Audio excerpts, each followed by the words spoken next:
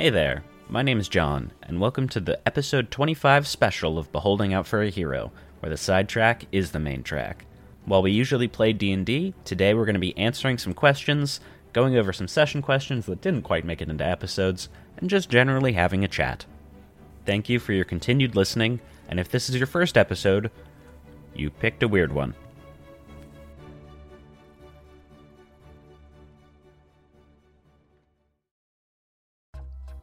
Three, two, one, clap.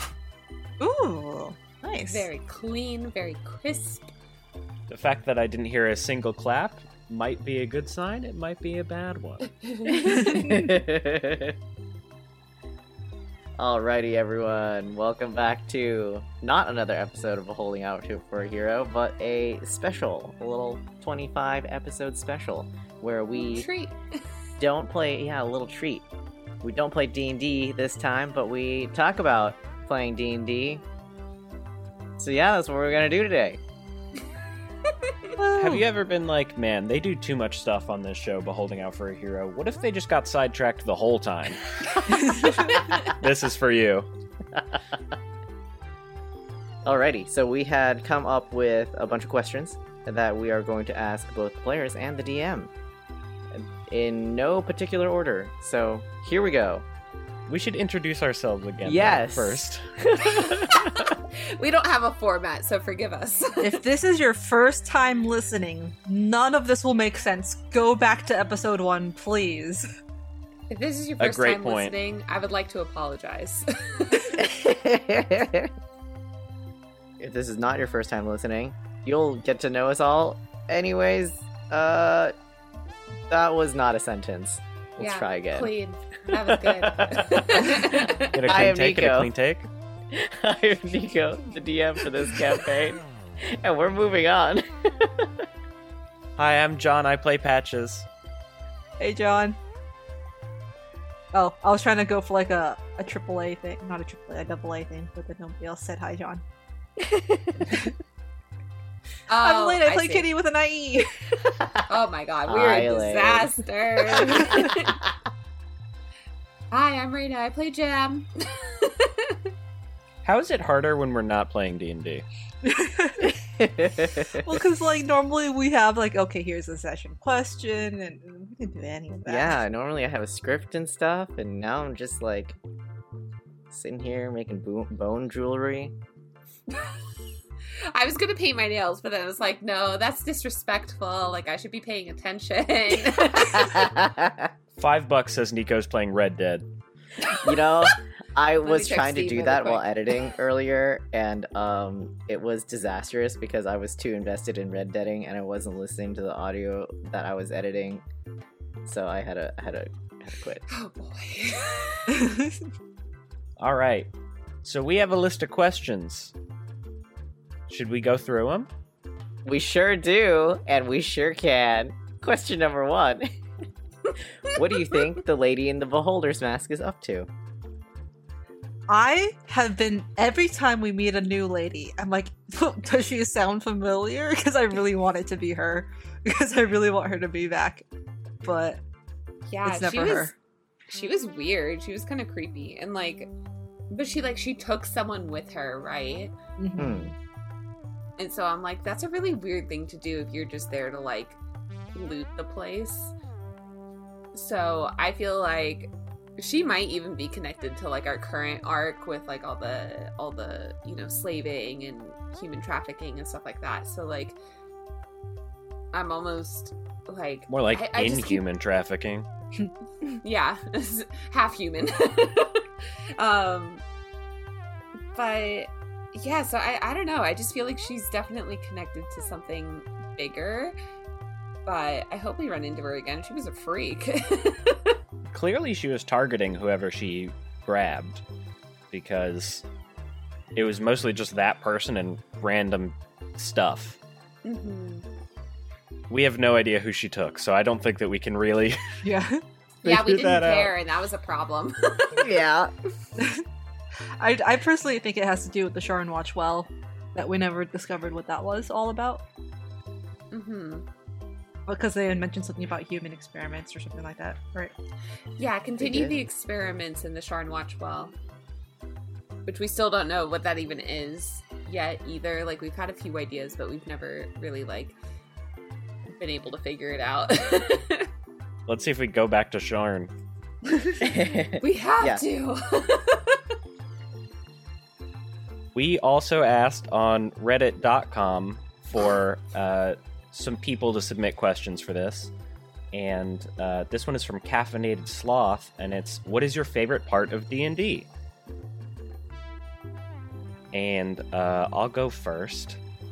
I think that that's an extremely broad question. So to get more specific, I think that my favorite part of D&D is the collective storytelling part of it, where we're all almost, with the exception of the DM, we're all like equally putting ourselves and our ideas into the world that we're making. And I love that. You know, that ties into role-playing and stuff. But also, my D&D sin is that I love combat, and not everyone does, and I get that. But I love smacking stuff. That's another good follow-up question, too, is what is your D&D sin? My favorite part of D&D is kind of the same as John's. I love telling stories. I love discovering stories, and like especially character-driven stories. And it just like I don't know. There's like something about it. I think it's like, especially if you play with unhinged people like we do, it's like akin to playing pretend on the playground when you were a kid, which was like my favorite thing to do. And so I don't know. It just like it scratches an itch that I think like as I grew up I missed a lot and didn't really know it. And so it just, I don't know, it warms my heart. My D&D sin, I'm self-centered. It's also my real life sin. And I hate combat. I agree. Obviously, I mean, that's how all of us play, right? Like, we all love the role play. We all love interacting with each other. I love character creation and character growth in just about everything. So being able to do that in D&D and see everybody go through that is mwah. My character sin, coming from a world of video gaming, am a min-maxer at heart. So I try very heavily not to do that. Or I have to try very heavily not to do that whenever we play. I have to be like, no, I'm rolling random stats because I'm going to try to min-max this too much. If I don't.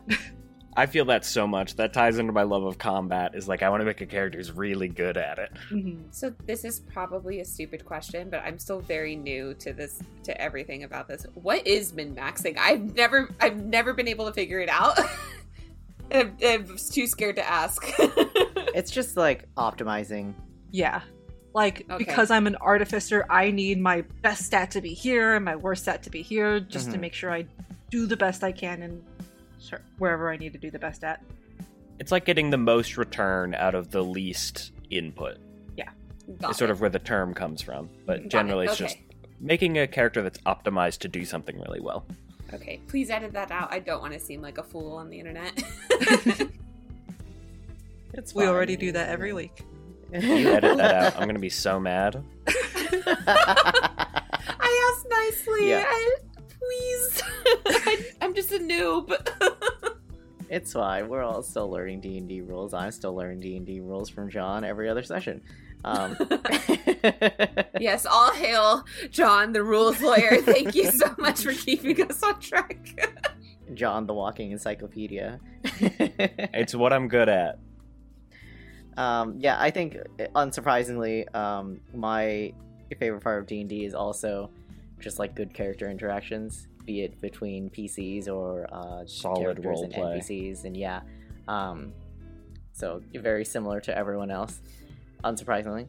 My D&D sin probably has to be that I'm bad at voices. I don't think that that's a sin. I think most people who play D&D don't do, character voices and stuff.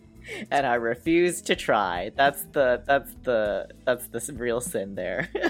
You know what? You at least you put the emotional emphasis on it. Yeah, I which for commit me to is the good acting. enough. I do not commit to the voices. They still which feel is like fair. distinct characters, even if they don't have distinct voices, Like, we I'm can glad. tell when it's Izzy immediately. Yeah. Yeah. John's the only one who's actually good at voices. Yeah. Yeah. This is I true, have- yeah. I have my emphasized Southern twang, and that's about it. Alrighty. Next question. Yeah, hit us with the next question. Yeah, this one coming in from Patches Lover 420. Oh my god. Who are some of your favorite D&D players? Like Actual play? I don't know. That's what the question says. I don't know if you've heard of them, but John, Nico, and Reina are my top 3. Oh! Aw. My answer is No. way less flattering. Yeah. Same. It's mostly just because, out of our group, when you're talking about quote-unquote professionals, the only ones I kind of follow are Critical Role. Yeah, but I feel like they that's count? such a... Same. Who's your Basic favorite Critical answer. Role member? Oof. Mine is gonna have to be Travis. I get that, yeah. I think Travis is such a good balanced player. He's really able to balance proficiency in combat and proficiency in character. And Mhm. all of them are naturally, but I don't know. I feel like Travis shines in it a bit more. Plus he loves being silly goofy and not just serious all the time, which I always appreciate. Mhm. Here's something I would add to that, actually, is I think Travis is always kind of two things. One, he's always just so fine with whatever happens to his character. Mhm. And Mhm. two, he is always willing to take a back seat, and let other people do stuff and have their characters go through things. And he's always invested in that. Mhm. And I think that that's really important, especially for an actual play creator. Mhm. But just as a player, I think that that's such a good trait to have, is to be so excited about your friends doing things and not having to jump in. Yeah, definitely. I was gonna say same. I think for players, as an actual player, Travis and Ashley in that group have the best reactions just watching them watch their friends play. Mhm. Yeah, Yeah. for sure. Ashley's reactions slay me. I'm just the faces she makes are just hysterical. I'll go next. Mine is... I'm not as much of a Critical Role fan. I'm a Dimension 20 fan. Arguably worse. And my absolute favorite D&D player of all time is Lou Wilson. Yeah, that's the right That answer. man shows up every season. I already loved him from Fantasy High Season 2, but the thing that sold me on Lou Wilson as being the best role player, in my opinion, in the world, is A Crown of Candy Season 1. The amount of emotional depth and commitment and still levity and humor he brought to that campaign is just insane. It was amazing. I love Lou Wilson as a player. I also just love Lou Wilson as a person. So He does just I just want to give him a hug, honestly. Every time I see him, I'm just overcome with emotions. I just want to give you the biggest hug and tell you you deserve good things. And I'm not even that big of a Dimension 20 fan, so it's hilarious to me that I feel so strongly. he just has an energy to him. He just knows he's cool, I saw a TikTok on how he rolls dice. He doesn't even look when he does it. He just kind of limply tosses it into whatever he's doing because he's the dice will react because they know I'm cool. They respect me. Oh my gosh. Wish that were me. Wish my dice respected me. Every single D20 person has a specific way they roll dice, and it's so funny seeing people do an impression of it and being no, that's 100% right. Dude, Sam just drops his die. I can't. He doesn't even like shake it in his hand. He just drops it. I have seen that. I'm like, Sam, are you rolling them good, bud? This is how he ends up with like the same numbers multiple times in a row. Mhm. Got to get a better trajectory. Nico, Yeah. who's your favorite? When my first reaction to this was probably one of my own players in my other campaign, Susie, because, you know, she's just absolutely fucking feral, and it always throws me off. My DMing track in the best possible way. She's like your Emily Axford. I don't know who that is. Brennan once described, she's one of the D20 people. He once described her as one of the best D&D players he's ever known, and was also sent from hell to kill him. Yeah. That sums it up. Would you like to give them context, Nico, as to the most recent escapade? Yeah. I want to hear this. So the beginning of last session, actually no, it was in between sessions. She just sends out a message regarding one of my NPCs, who is a very serious character who threatened to kill them the first time they met, and goes strong with saying he's lost all of his authority. He's baby girl now. And then top of the last session we just recorded I was like, yeah, you know, I still can't with you calling this NPC baby girl. It sends me into hysterics, and she's like, hold on. I need the checklist. And I was like, what? She's like, I need the baby girl checklist. She sends me the baby girl checklist photo. It looks like a one-page Microsoft Word photo, and then like walks us through the checklist as to why he's a baby girl, and like he checks every single one of those off, and I'm like, I guess he's a baby girl now. That's amazing. I love that. It's so good. It was hysterical. And that's why I was like, Susie needs to join us. Yeah, maybe. We'll see. We'll see. She did say she was interested, so I'd Yeah. love to see how Susie... I mean, if she's this feral, I think that makes it gonna be a and good fit. for context, the character that she plays is a frog. Not a frog humanoid, a frog. He is a 7-inch frog who, you know, it's a specific species, the one that produces hallucinogenic mucus. That's the frog that he is. Of course. Have I told you guys about my frog warlock before?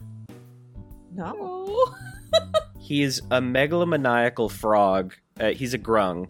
And he was a sailor, but then his ship got destroyed by the Kraken, but he thought he did it. And he became a warlock of the Kraken, thinking he's a sorcerer. And now he's convinced that he's going to rule the world and be extremely evil.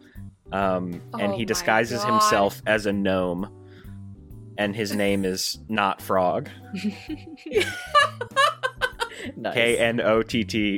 KNOTTPHROGGE, not Frog. Oh my god. Of course. I'm usually a DM. I can only play fucked up little guys. It's the law. So next question. Some of these we submitted ourselves. Of all the NPCs we've pissed off, who do you think is the least likely to turn out to be the big bad? Yeah, I would like to hear your answers on this. Oh boy. I would love to say a Drazen, but I feel like that's such a good rug pull to make him No, super it would evil. 100% be a Drazen is the problem. Izzy. I think it might be Izzy. I was gonna say, that one guy who works at the tiki bar. No, so the thing is, he's so obsessed with the Undying Court, potentially, that he would want to, like, sacrifice people to, I don't know. That's true. Yeah, I guess Become you could say undead. it either way. Mm-hmm. I just think because Izzy is so upfront about her nefarious deeds, makes me think if she was the big bad, we'd know already. She would have bragged about it. Yeah. That is true. That's very accurate. I also feel like Izzy is comfortable where she's at and has no higher aspirations. Although, I guess it is worth asking where she gets her meat. Is she getting it from this slave trade? You she never says asked. it's like ethically sourced, right? Yeah, what does she think is ethical? She claims it's locally sourced. Yeah, she never said ethically. That's somehow worse. At least she's not saying they're, like, grain-fed. Well, yeah, because but I guess that doesn't totally exonerate her, because don't the group that we're currently after right now, don't they like ship Desharn? Yeah. Mm-hmm. I don't Sure think do. she'd be in charge of it, though. I think she might be, she wouldn't benefiting. be the big bad. Maybe like a small fry. Yeah, a small fry. like the cleaner instead of the mastermind. You You gotta get rid of the meat somehow. And I mean, it could be worse. There's no crime if you eat the body. Yeah. Gandhi said that. One of his many famous quotes. And our next question, where are we?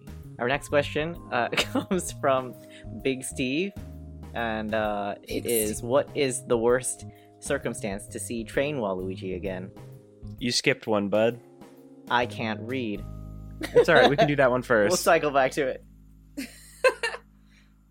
Sorry, could you That's a repeat good the one. I question? skipped a good one. What's the worst circumstance to see Train Waluigi again? I'm gonna say at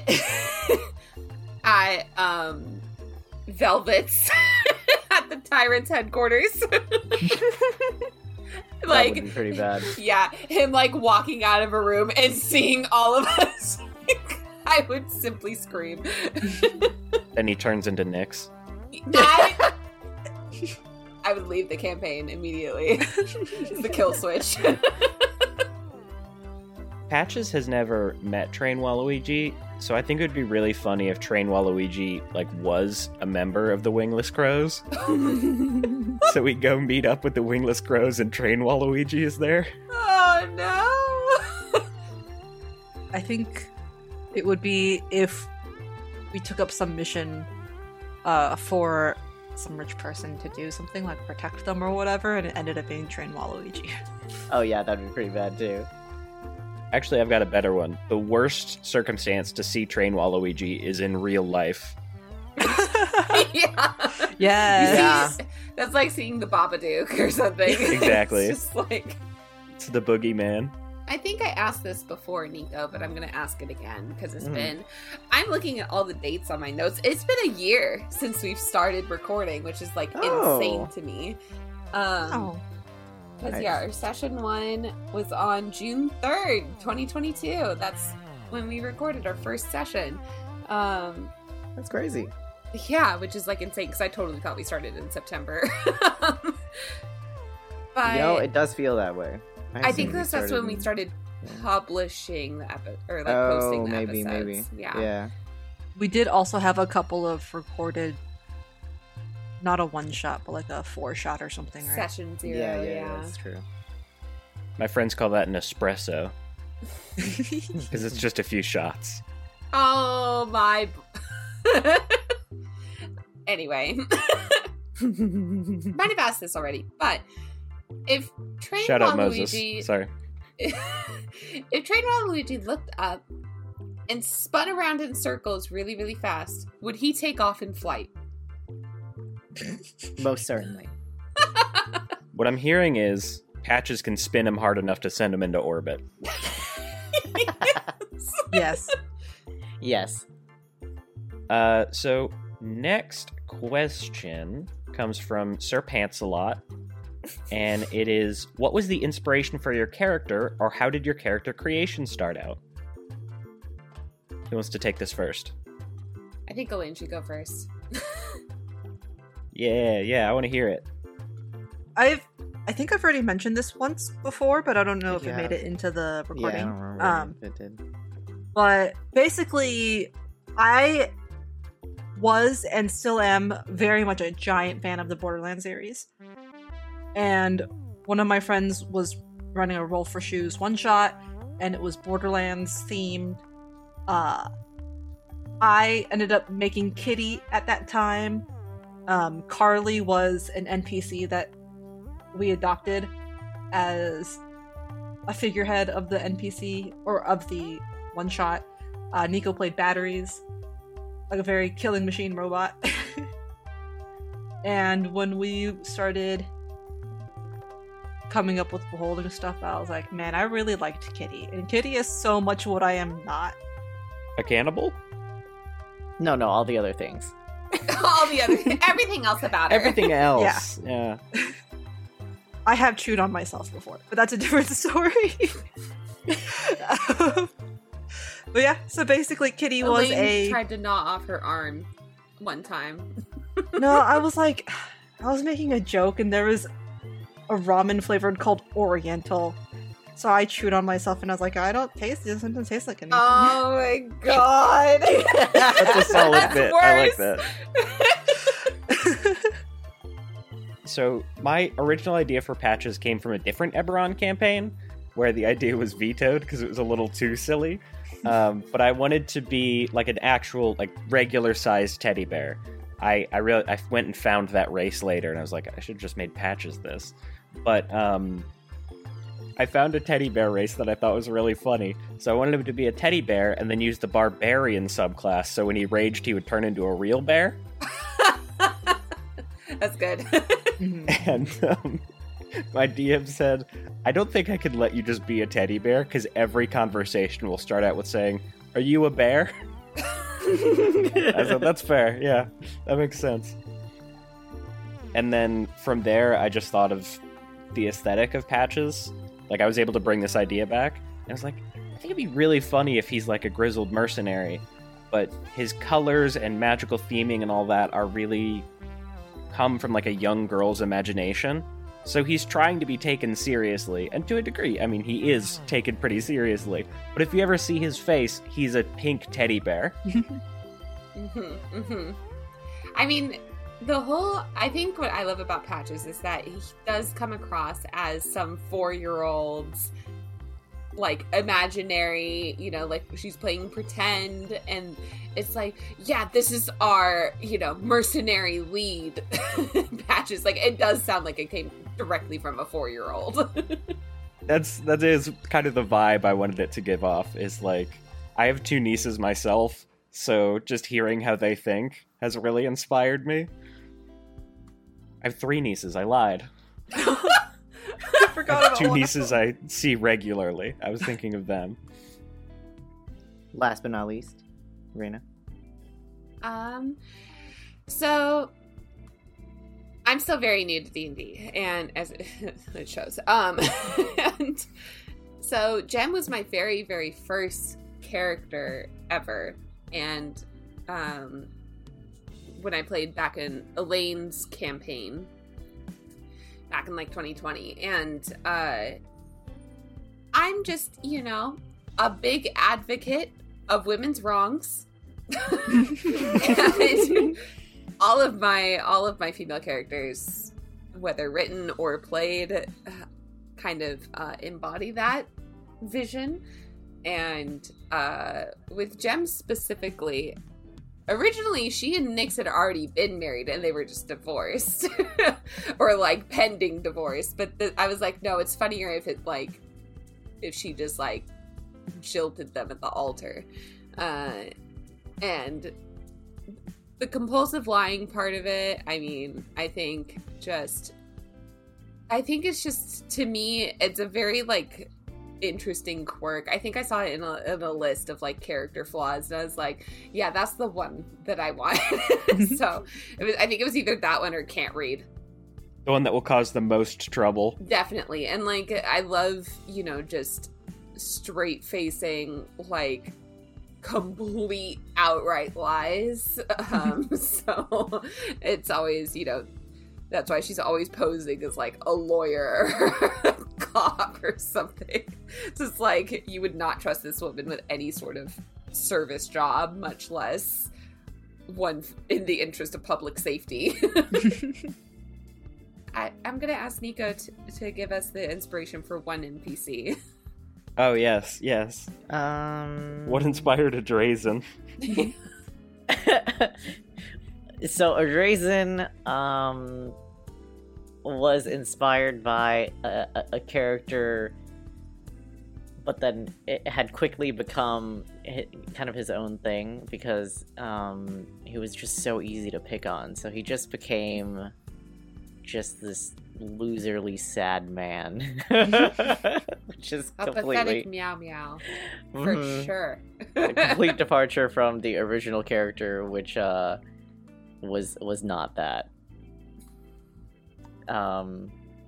What's anybody else who's got? Because like I'm hesitant to say a little too much about inspiration, lest it reveal plot. Oh, fair. That's Yeah. fair. Yeah. Do you have any that are like completely out there, like not inspired by I guess I can talk about Perrin and Illidan because they're not coming back. I'm just gonna tell you that now. If they are coming back, it's gonna be in very small quantities. They were the two of them were my character and my sibling's character in our first D&D campaign, and were initially just self-inserts of we're learning how to play Dungeons and Dragons, and then with more time and more backstory had become the opposite twins anime trope Mhm. of one's the peppy do-gooder, and then the other one's the serious glasses character. Yeah, that's where they are right now. Ooh, speaking of them, can I ask a question not on the sheet? Sure. What happened to the baby dragon? They Can't tell us, it's spoilers. It's coming back. Episode They- 43. to the best of their knowledge, had done what they had set out to do: find the dragon, either back home, led it back home, or to a similar environment where it could have a home. Hmm. They didn't keep the dragon. Oh.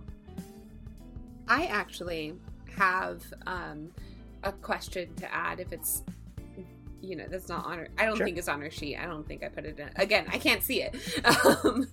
But I guess my question for the cast is, what is your, character goal for this campaign? And, it doesn't have to necessarily be related to their backstory, but just kind of, what are you hoping to achieve with your character through the course of the campaign? My goal with Patches is to make you cry. Oh, that's guaranteed. All of us? Someone Or is just... gonna cry. Okay. Yes, all of I you. don't know. That's gonna be tough. I don't know, because, me and Elaine are not No. super emotional No. people. Guaranteed. Guaranteed. Did you cry, Nico? I was the one scheming up the stories, so I Nico don't know. didn't even cry at the end of Red Dead Redemption 2, so, That's true. He did. It was just because he couldn't ride horses anymore.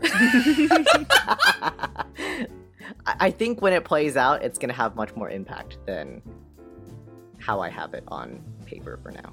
that's fair. Mhm. It is not very easy to make me cry. But we'll see. I guess we'll see. It's true. We don't have a bunch of people who We're Cry not a easily. very emotional bunch, I don't think. Which Yeah. is, it's fine. It will be very tragic, though, as John requested. And we love it. I love tragedy, just not when it happens to me. Fair. Elaine, do you have any goals for Kitty?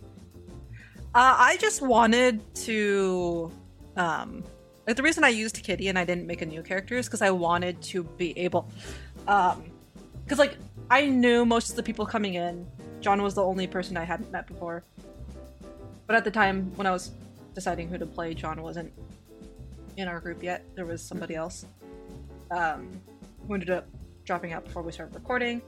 But I knew everybody. I trusted everybody and how they played. So because normally I play with people who are a bit newer to role playing, so I usually have to play the responsible person who keeps everybody on track. But this time I was like, nah, I gotta go chaos wild. I just gotta have fun with Kitty. Here for a good time, not a long time, you could say. Yeah, Mhm, mhm. I'm fully prepared for Kitty to die. just because of her being a little too Hungry? unhinged. The way that she is. Yeah, I think we all got a glimpse of that when you open fired on a guard from inside a cell. What? I was No. genuinely like, Kitty is straight up going to die. Dude, same. That scared me a little. I was like, I'm not prepared for Kitty to die right here. Kitty, as a character, really wants to get home as soon as possible, but Elaine, as a player, is expecting Kitty to die before she makes it back. Oh. That'll be interesting. My goal with Gem, and I've told Nico this multiple times, and I do bring it up often, is my, obviously, like, the first goal is, like, figure out, you know, her backstory and get through all the various messes she's gotten into herself into, right? But then the secondary goal is get herself a rebound. And the tertiary goal is to date every criminal we meet. One of every kind. One of every kind. And I'm doing pretty good so far. I have 3. Speaking of, that segues very well. Into the next question. What's Gem's body count? In parentheses, bed or behead. And that comes to us from Tickle Monster 9000. Oh my god. We've never actually come up with like a... Okay, no wait. I want everyone to give their estimates first. How old is she? She's 170-ish. I can't open my notes at the moment, but... Okay, 170-ish. Okay. Like, yeah, I think 172 maybe. Like, in that range. But she was, you know, only recently exposed to the world, like the blight that she is, so... Didn't we also recently roll for a number of, like, how many heads How many and heirs? houses? Yeah. Did I write that down, though? I think given just time, Gem's bed body count is probably in the 50s.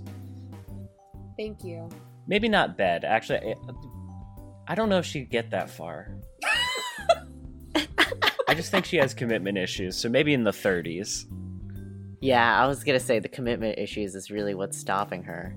Hmm. She does have a lot of commitment issues. I was gonna say 30s to 40s. Okay. Elaine? Best guess?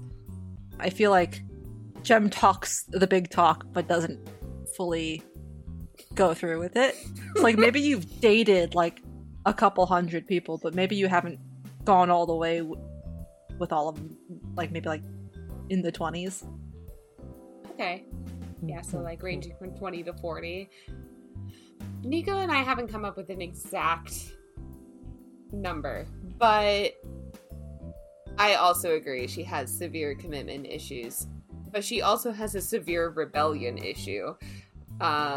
Because this is basically like her wild and out era, you know, she's like a party girl. So I would probably put it in, yeah, like the 50s, honestly. Mm-hmm. Just because, like, I don't think there's a lot of commitment there. I think she's a, you know, wham bam, thank you ma'am kind of person. Yeah. Yeah, that's That fair. makes sense. Yeah. Mm-hmm. So it's like long-term dating, only like less than 5 for sure. I would say only 2. I have names for both of them. But whamming and bamming and thank you mamming, yeah, 50 plus. And for beheading, quite a few. Beheading, I think, is an unfair question. I mean, beheading in a non-literal sense, probably very many. Yes. Beheading in a literal sense, probably she's Elf got and the noodle noodly elf arms. arms. I don't think it's 0. happening. This one comes from Ninja Potato Chip, and they would like to ask, has Kitty met anyone in the show that she really wants to eat? So I think that Should I respond first, or should I let you guys think about it? Oh yeah, I don't think I'd have an answer. I think out of respect, Izzy.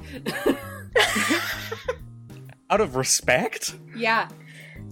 Yeah, I could see, Kitty being like, well, I want, your body to be useful when you die. And, Izzy also being like, yeah, that sounds good. Yeah.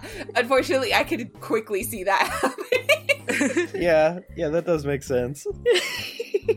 Out of respect. Maybe train Waluigi. The way that I think about it, right, is that Kitty doesn't eat people because, like, oh, they look yummy. It's like She's not Hannibal Lecter out here. She's just looking for food. Yeah. Mm-hmm. It's like a let's not waste the meat that's there, because meat is scarce. So you kind of just take what you get. Mm-hmm. Makes sense. More Like Rump 2024 asks, have the players missed anything cool without spoilers? If so, what? Ooh, have the players missed anything cool? So are there any doors that we've closed that we cannot open? Yeah. I think the big one that comes to mind is the two people you turned over during the party and you didn't talk to them at all. That was the only significant thing that I had planned that I was just 100% glossed over. I was like, okay, we're moving on. Yeah, I was. He told me about that shortly after it happened. He's like, I was expecting you guys to interrogate them yourselves. I'm like, we're literally in my boss's house. Why would we be doing the work? We're such a blasé, apathetic group. It is really funny to me that all of us are like, do we They just care? weren't Not hot really. enough is the simple answer. Well, all of us were just like, we're not getting paid to do this, so we're not going to do it. Can you tell us what you missed out on, or would that be spoilers? You would just get more information about that whole situation. In not spoiling, you would have known more about why the situation played out as is. But not what group they were part of, things like that. You would have learned a little bit about them, yeah. Besides that, I think you all only missed small things. Besides that, I'm looking at my notes here. I do remember you telling us about the fleshy monsters, that we missed something with them, because we there was one that was resistant, right, magic resistant, and I remember you telling me we missed something with that, because it was oh, you should have kept it, but then you just let them die. I forgot what I had planned for that.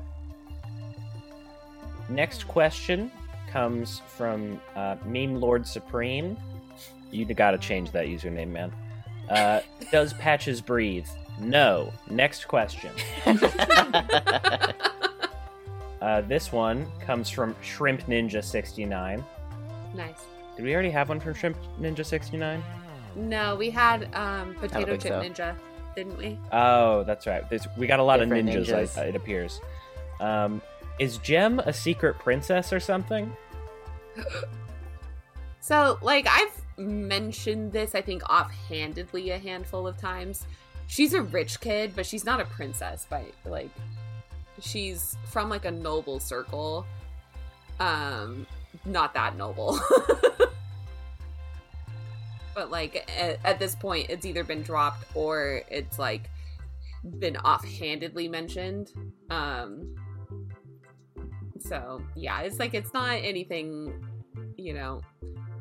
no governments are collapsing because she's faffing about in Sharn. Okay. Oh, here's a good one. This one is from Clickwitch. And Clickwitch asks, what is your favorite moment for each character so far? Oh.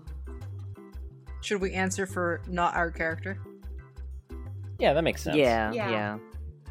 For Kitty, I think the obvious answer is her existential crisis.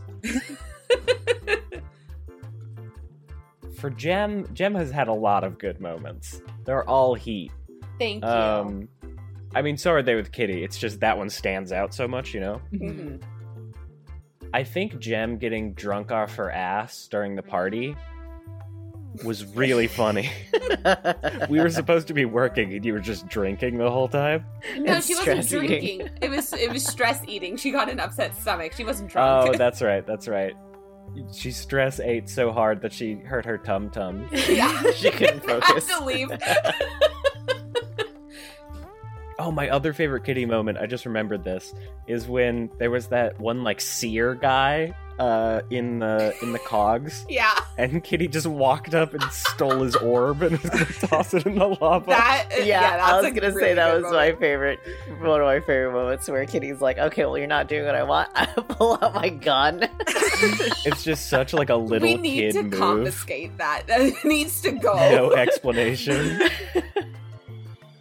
Oh my gosh. Yeah, no, I think definitely Kitty's temper tantrums in general send me over the edge. So, like, I feel like every single time I'm like, what are you doing? Which is like just sums up the dynamic between her and Jem so well, because like when we designed our dynamic, it was like, yeah, the cool babysitter and like the middle schooler that she has to watch after school every day. And so anytime Kitty just goes off the wall, like bonkers, just drives me into hysterics. I love it so much.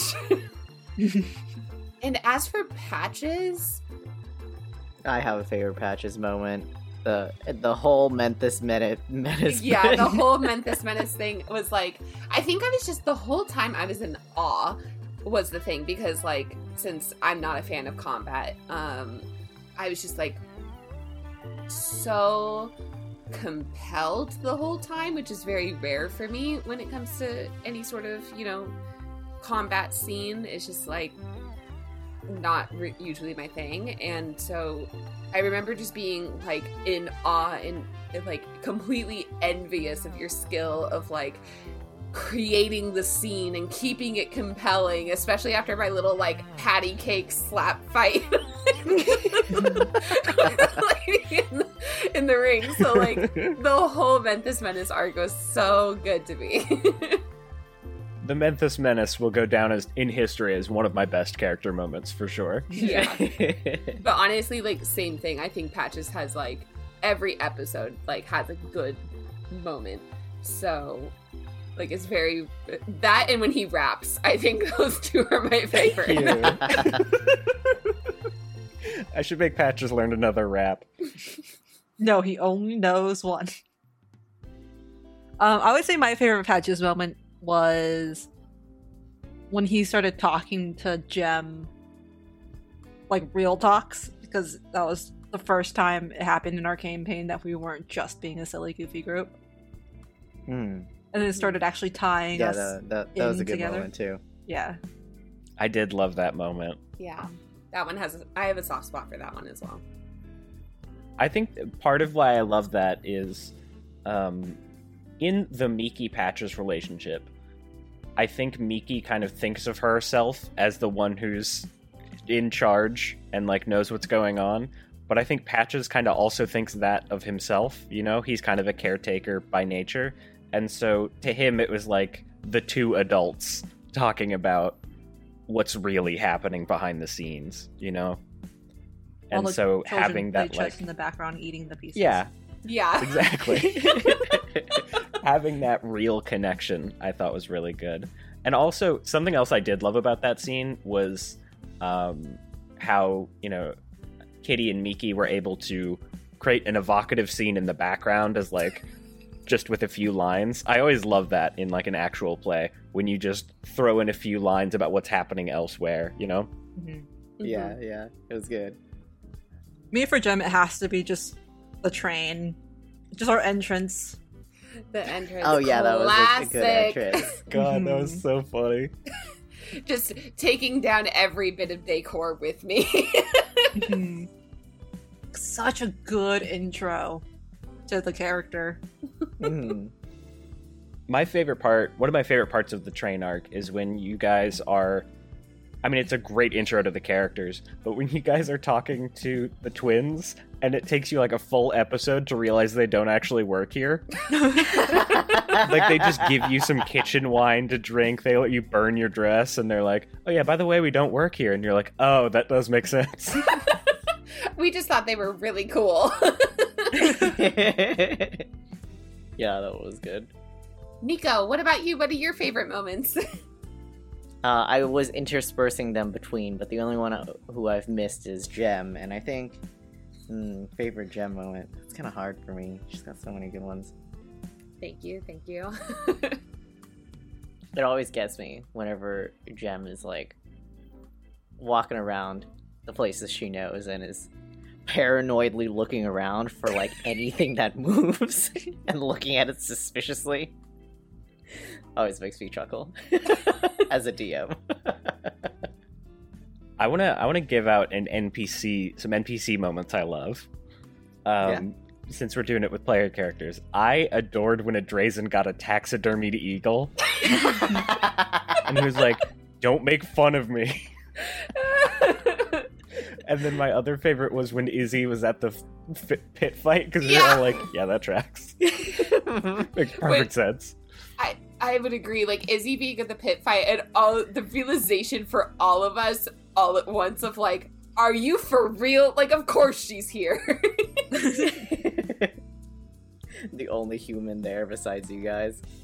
Or the only non-monstrous person there besides you guys. Yeah. And a professor from Memphis University.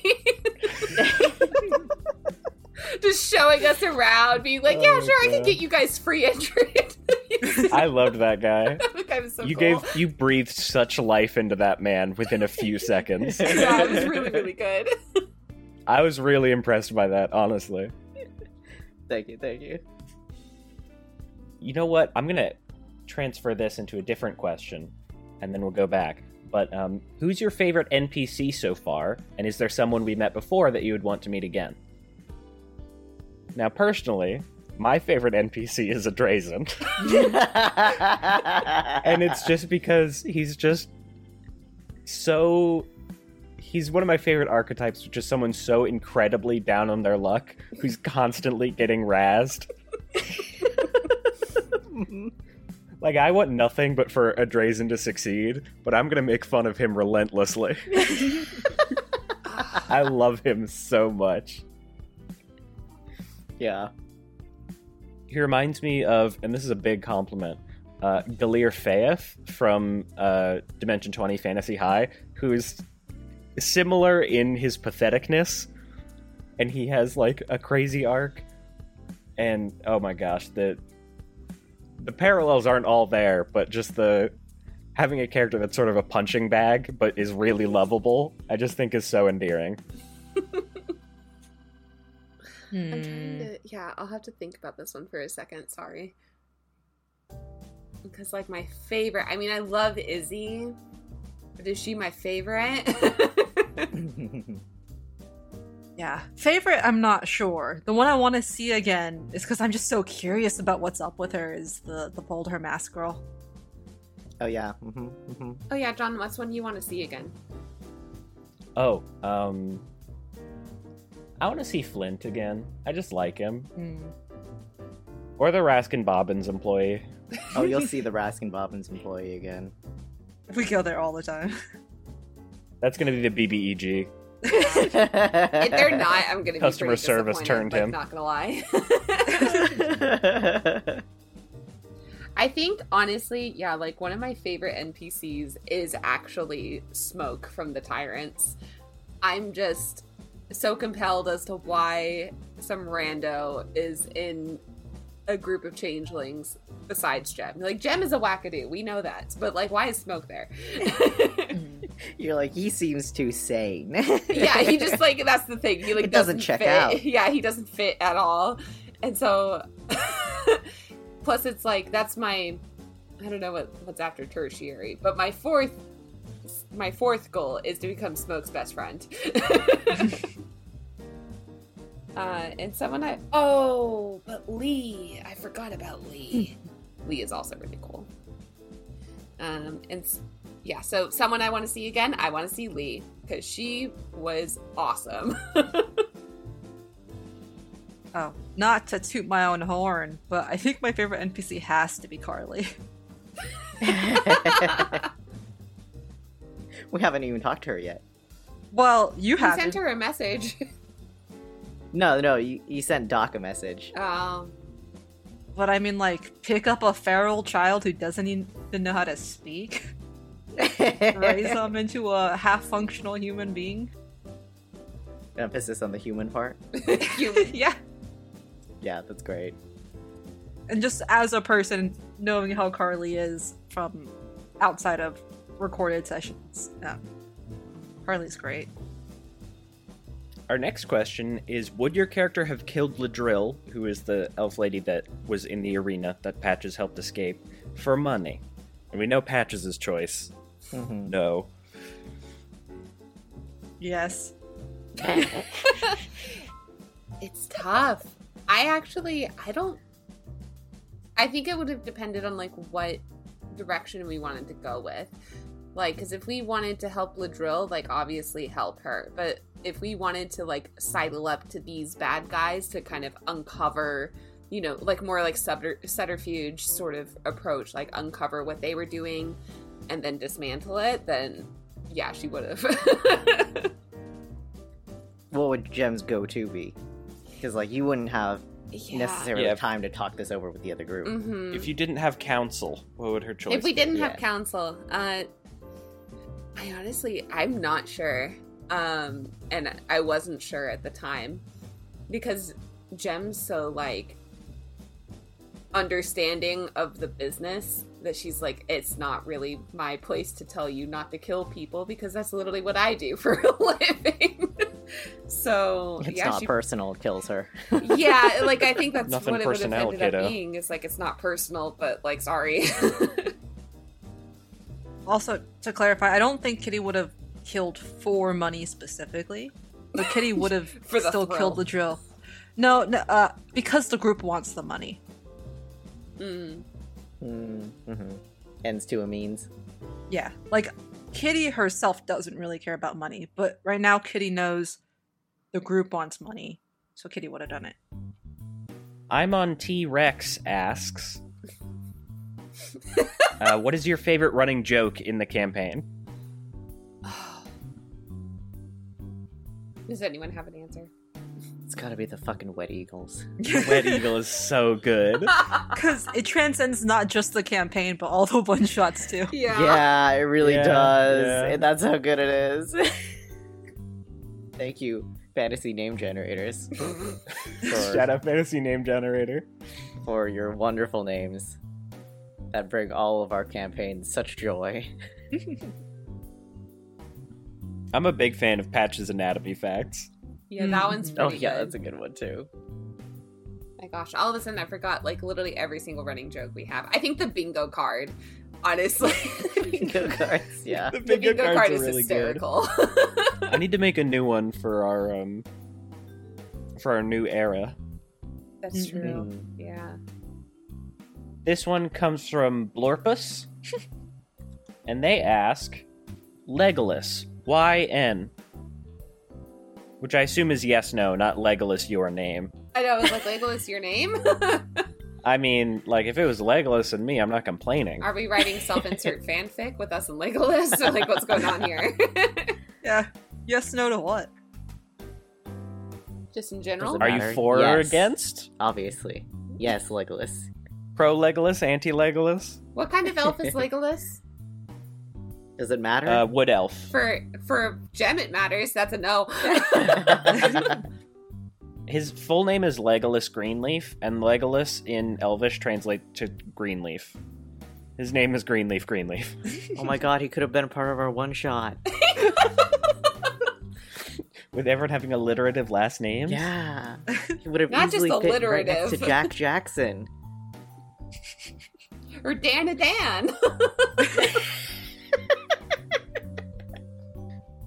Next question comes from Liminal Space 1001, and they ask, "Is a Drazen kind of hot, or is that just me?" It's That's just you. The synchronous. You just it's like just pathetic you. men. That's hysterical. Literally in my notes for session 4, when we met Adrason, I wrote copper skin elf in parentheses, not hot. That was before we were rolling separate d10s, and I remember Nika rolling and be like, ooh, no. Yeah, my next bullet point after Yeah. that is throws salt at us.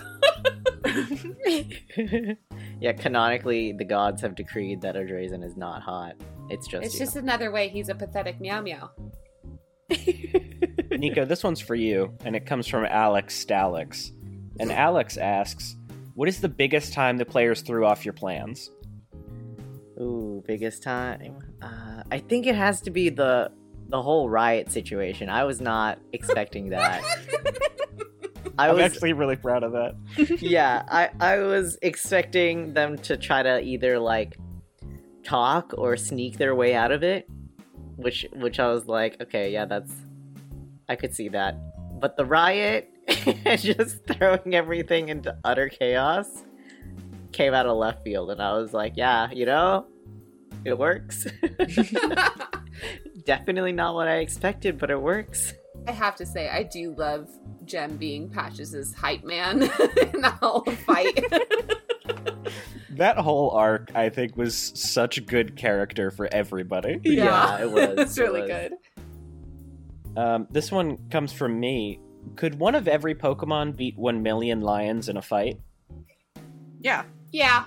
Yeah. No, We I have think the literal lions win. gods in Pokemon. I mean, but like, there's like, yeah. You have like That's Hyper a lot of lions, Beam though. and But that's a lot I of feel Pokemon. like- lions. That's Yeah. only like 800 Pokemon versus 1 million like- lions? Yeah, but you One have gods in Gyarados. there. One Gyarados could easily take out like 100 lions. Yeah. at least. Yeah, but then the 101st lion gets it. But I feel like there are multiple Pokemon like that could easily take out like a large swath of lions. Well, if the lions coordinate and use Roman tactics, Okay, are they hive mind lions or are they regular lions? they're regular lions. Regular Just lions like are any normal lazy. lion, they know Roman tactics. They're Are not they gonna have male Roman lions or tactics. female lions? Because if they're male lions, no, the Pokemon win every time. It just says lions, So maybe both, maybe 50-50, neither. Yeah. Why do we have to impose a gender binary on the lions? Well, it's because male lions Just are because of sexual canonically... dimorphism? Canonically. Male lions... Canonically, Canonically. like male lions are really lazy and they don't do much. The female lions are the ones who do all the hunting and everything. Right? What if they're motivated? Just like real life. What if they're motivated to fight the Pokemon? I mean, like, you could say the same thing about the Pokemon. It's just like Pokemon have AoE attacks and they can take out a bunch of lions at once, and the lions will need multiple lions to take down one.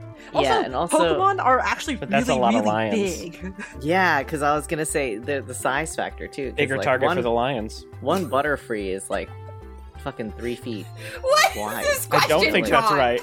No, it Is is. that not- I thought it was something ridiculous, like 3 feet That wide. might be like, right.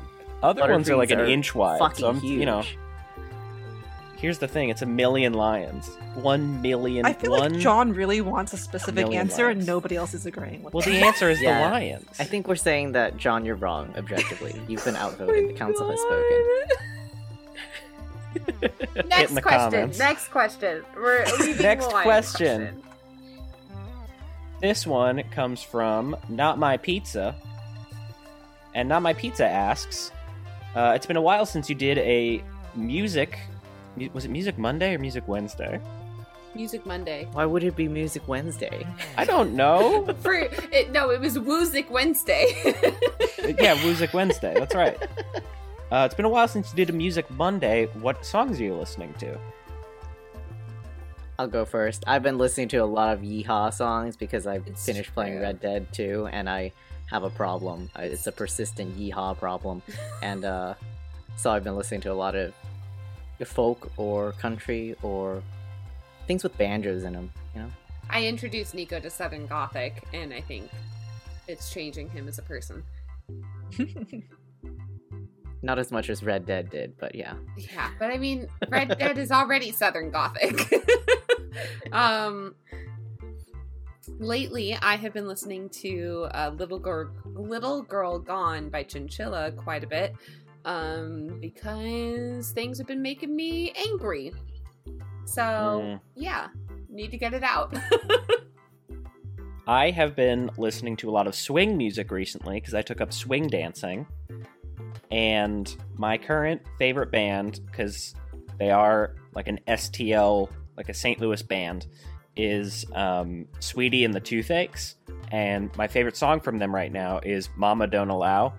It has like a bunch of solos from really good artists, like a piano player, a drum player, all kinds of stuff like that. So Sweetie and the Toothaches, they're amazing. I just saw them live last night. It was awesome. Not really music. Make one up. Say it's Twinkle Twinkle Little Star. Sure, the ABCs. There you go. That one's a banger, dude. My nieces love that one. Well done. But they don't remember all the letters. Or they get bored halfway through. The only time I kind of really listen to music is when Raina sends me a playlist. You're welcome. Raina keeps my music up to date-ish. Next up, we got a question from Lasagna44. Lasagna knows how to use a computer? Amazing. It's a sentient lasagna. They ask, what is something you would have liked to participate in as a player but didn't make sense for your character? For example, the arena fight. Yeah, I think that was the one for me. I would have loved to fisticuffs, but Kitty is a weak little... not human. I don't think I have a particular one, because Jem is awful and will push herself into any situation she can. So there's not very many where it's like, it didn't... She's so opportunistic that I don't think there's like many instances where she hasn't participated in something. If that makes sense. Yeah. For Patches? Oh, jeez. I don't think that there's anything that he explicitly hasn't participated in. Honestly, I think he's participated in too many things by himself, which is something I'm going to try to do far less of in the future. But something that does stick out to me is the first time he was there for a fight, I wasted like a whole turn signing papers. Yeah, that's right. And I was like, I made this character to be good at fighting. And he's like, hold on, guys, I'm really good. I have a signature that makes this really quick. I forgot that happened. Anime Guy 23X writes, I'm not taking. do you have a favorite set of dice? What'd you say, Raina? We're not answering this one? Yeah, I said we're not taking a question from him. Get out of here, Anime Guy. I do think we also had an Instagram post of our favorite sets. Oh, I think we did. Yeah, that's right. That's right. Find it on our Instagram. Not My Pizza, again, Welcome back. asks, are there any episode names that weren't used that you really liked? Oh, got one. So many. Easily the favorite episode names that weren't used, well, that was a super missed opportunity, was Patches is Hard and Patches is Wet. As two subsequent titles.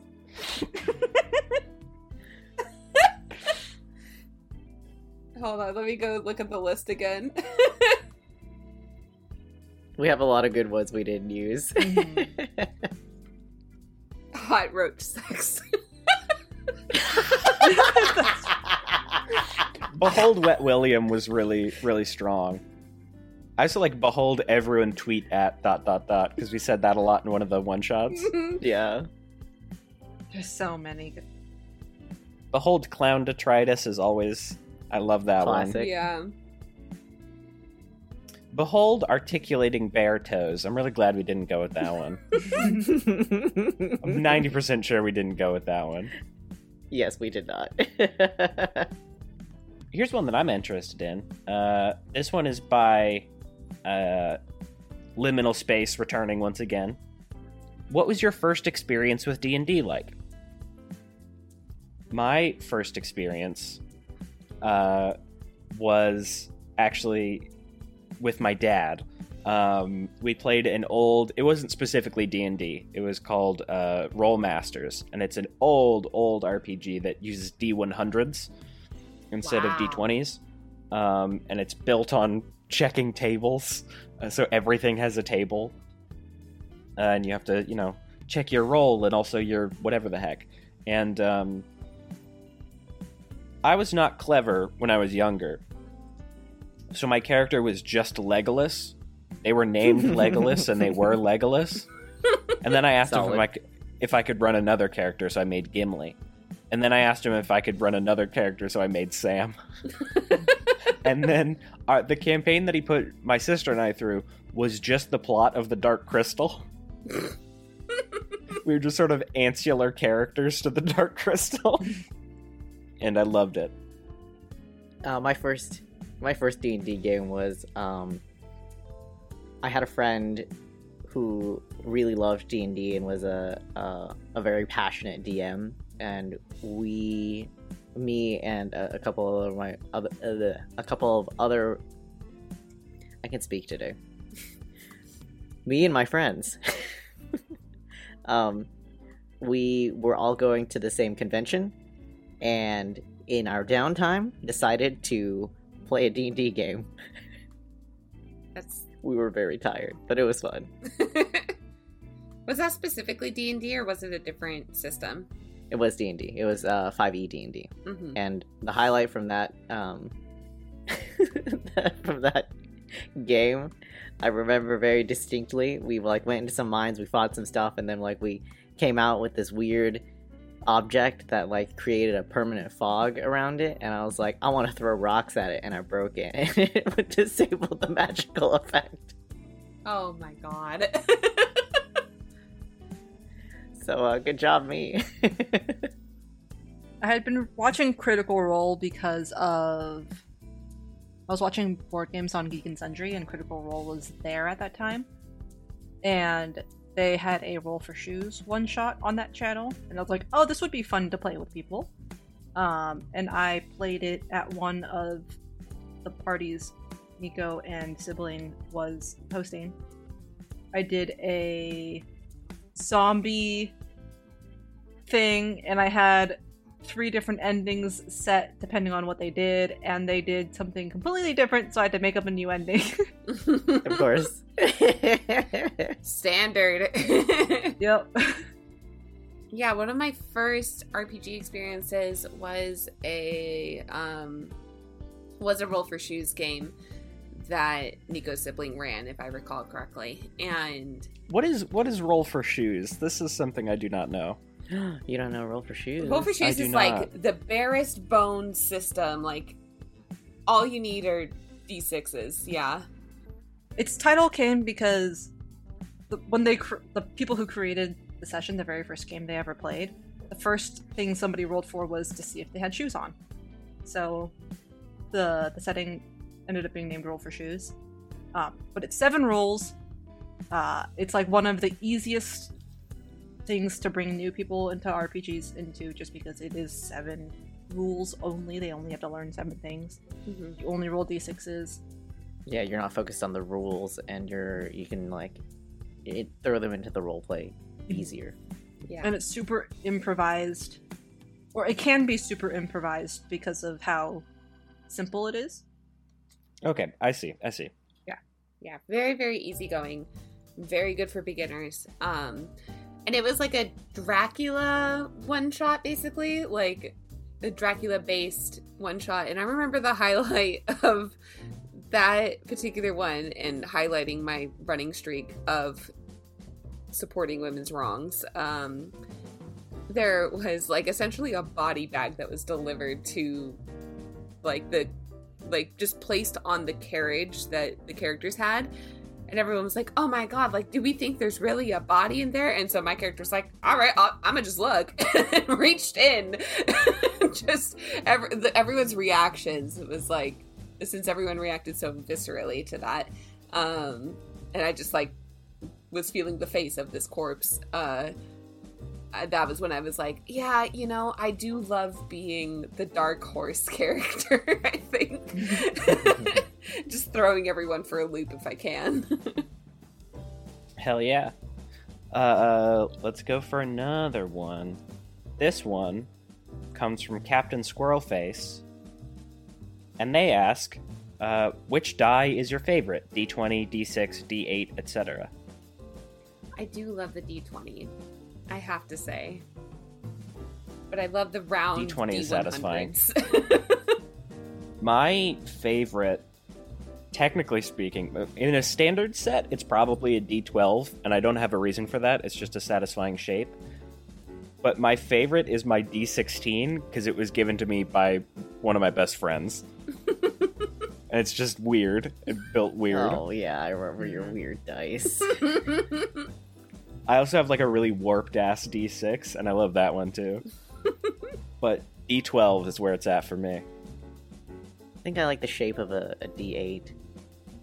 Yeah, that's super fair. Pointy, but not too pointy, but not too boring, to where it's just, you know, no offense not to like the a D6, but it's just a cube. Not like a ninja caltrop like the D4. Yeah, I was gonna that's go too D4. pointy. It gets its revenge when it needs to. That's true. I have a metal D4, and I always make sure to have an eye on that thing. Yeah. Next question. This one comes from Tickle Monster 9000 again. Nice. We have, if you could redo one moment in the campaign so far, what would it be? I'd want to find out what was going on with Beholder Mask Lady. Yeah. And That's a good that's one. only because I have the hindsight of how much time Nico put into that, and really, I should have realized that at the moment, in the moment. No, it's fine. I'm like, that was probably something really interesting, but we were like, we're just trying to get paid and leave. I think I would have, wanted to question those people. I thought about it in the moment, but I was like, no, Kitty just wants to get out of there with the tablet she stole as soon Yeah. as possible, so that's why I did that. But like, as a player, I really wanted to have somebody question them. By popular demand, I might have her return sooner rather than later. But Yes! I think for how that whole party scene turned out, it was I really enjoyed the way it turned out, because I had put a lot of possibilities in there, and you guys had picked up on like a good number of them. So it was a good amount, in my opinion. That's always good. I definitely know the experience of like setting up something for your players and then Yeah. they don't notice any of it. I was very pleasantly surprised by, when Patches and Miki were upstairs eavesdropping. So I had a little table of the gossip that you could hear, and it was I rolled a d6 when you were listening to the gossip, and some of it was a lie, some of it was irrelevant gossip that is true, but to just like hoity-toity nobles, and then there was like literally a 1 in 6 chance that you could hear the gossip about the Silkrana family, and like you heard it, which I was like, wow, wasn't expecting that. Yeah, when I heard that, I was like, literally that gif of Critical just being like, yeah.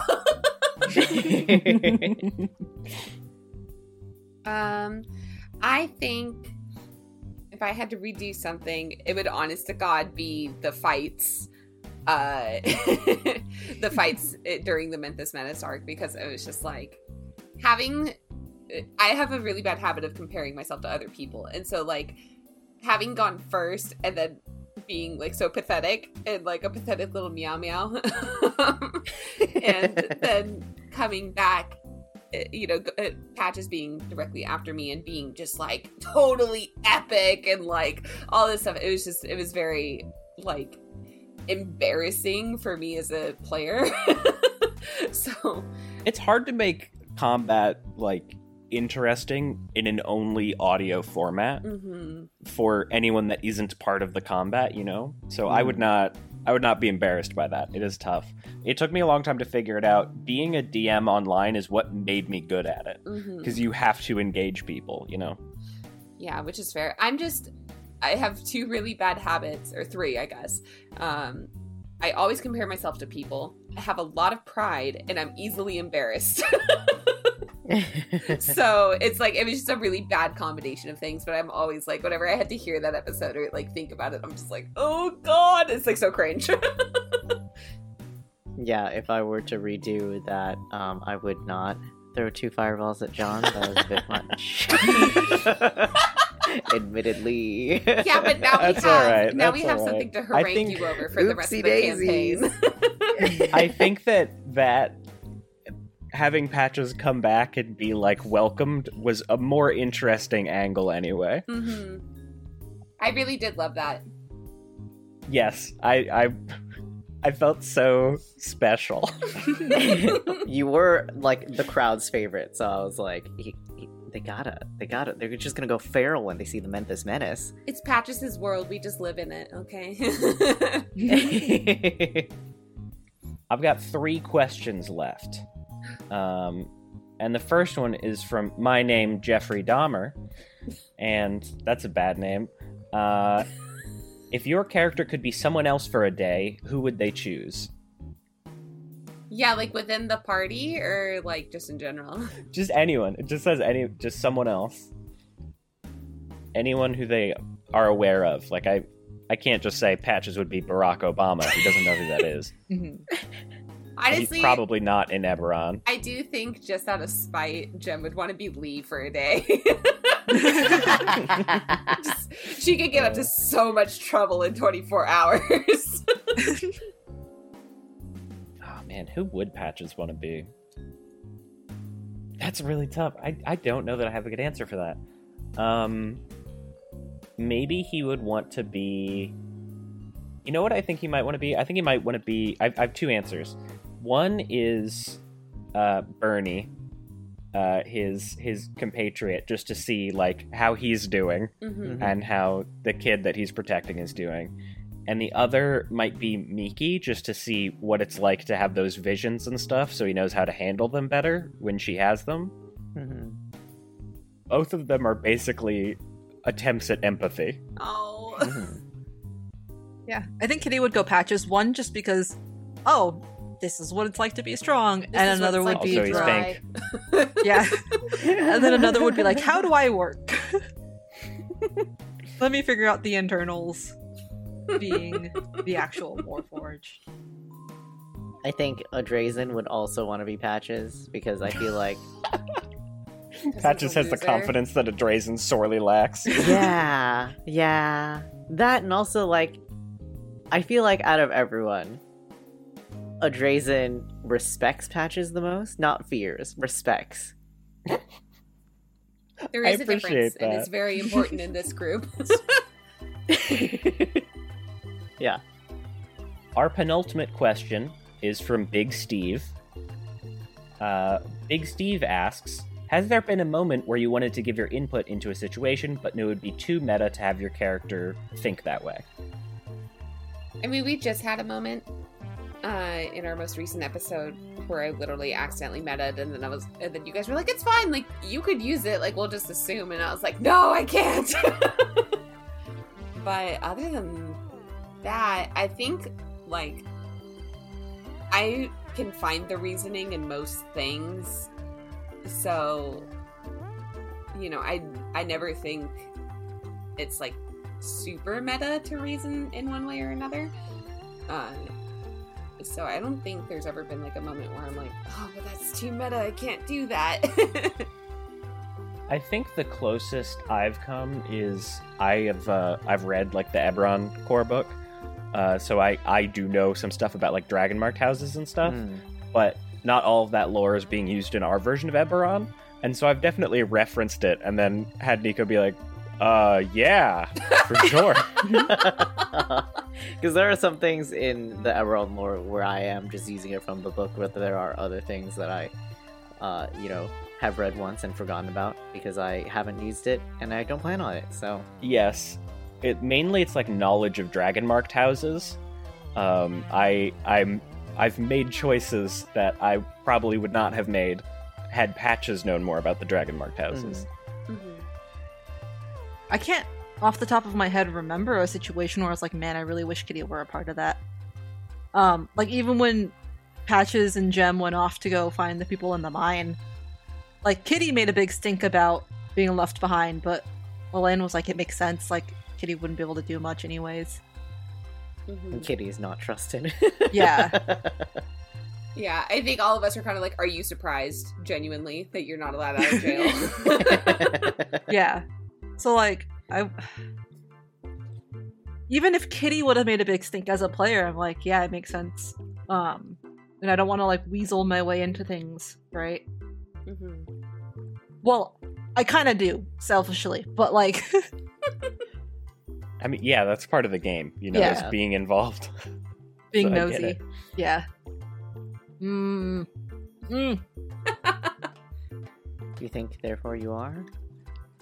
This question might get edited out because it's not a good one. Yeah, I don't really have a good one there. We're not really, like, meta gamers anyway. Like, I No. think we're all very, like, keenly aware of this is what we know, this is what we don't know. And, Yeah, even you if guys we have been do pretty good about... even if we do slip up, we go, not oh, wait, no, metagaming. they wouldn't know that. So, like... Because there was a lot of points in the game in which certain character things were revealed to some people, but not others, and you guys have been pretty good about that. Yeah. And I'm I think the most metagamey thing...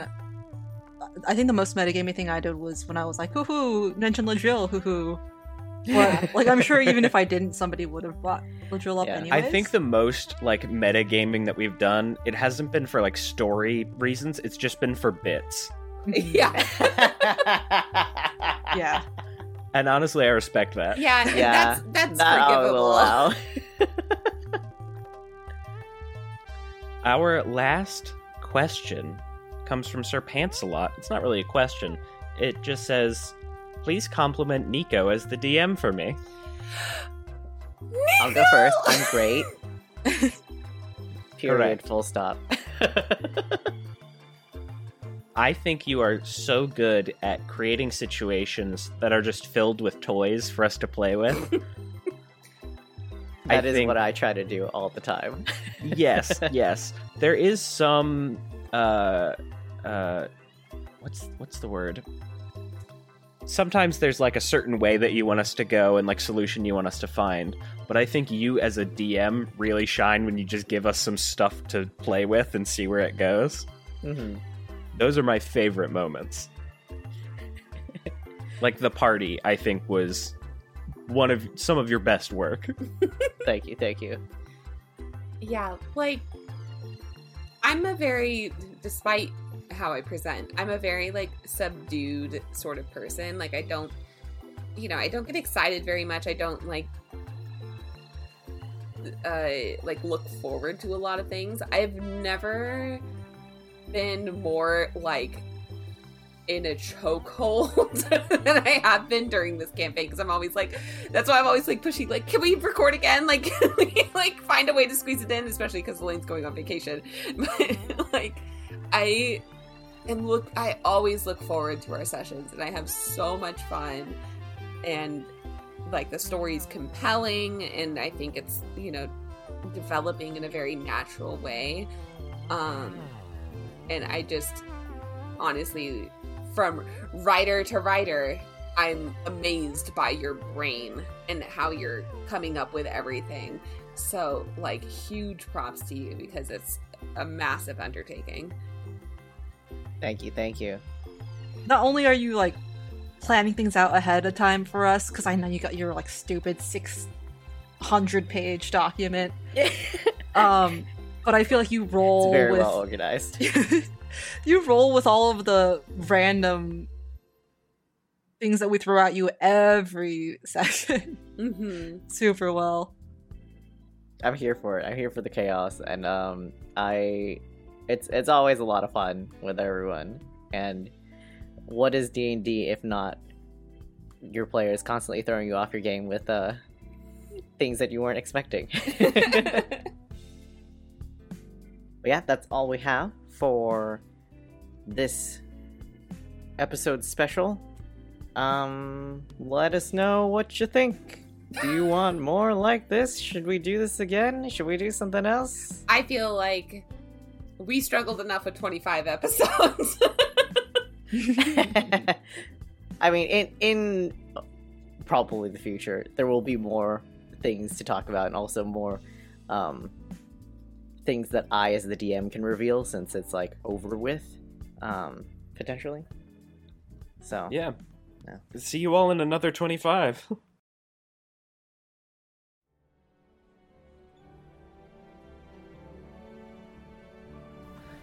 Hey, you made it through the episode 25 special. Thank you for listening.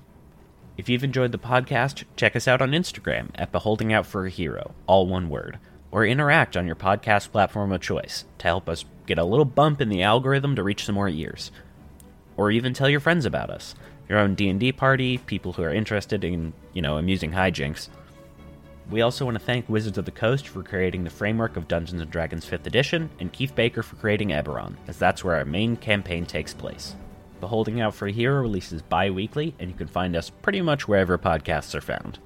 We'll see you back here in 2 weeks for episode 26, where we'll get back on the main track, which is still the sidetrack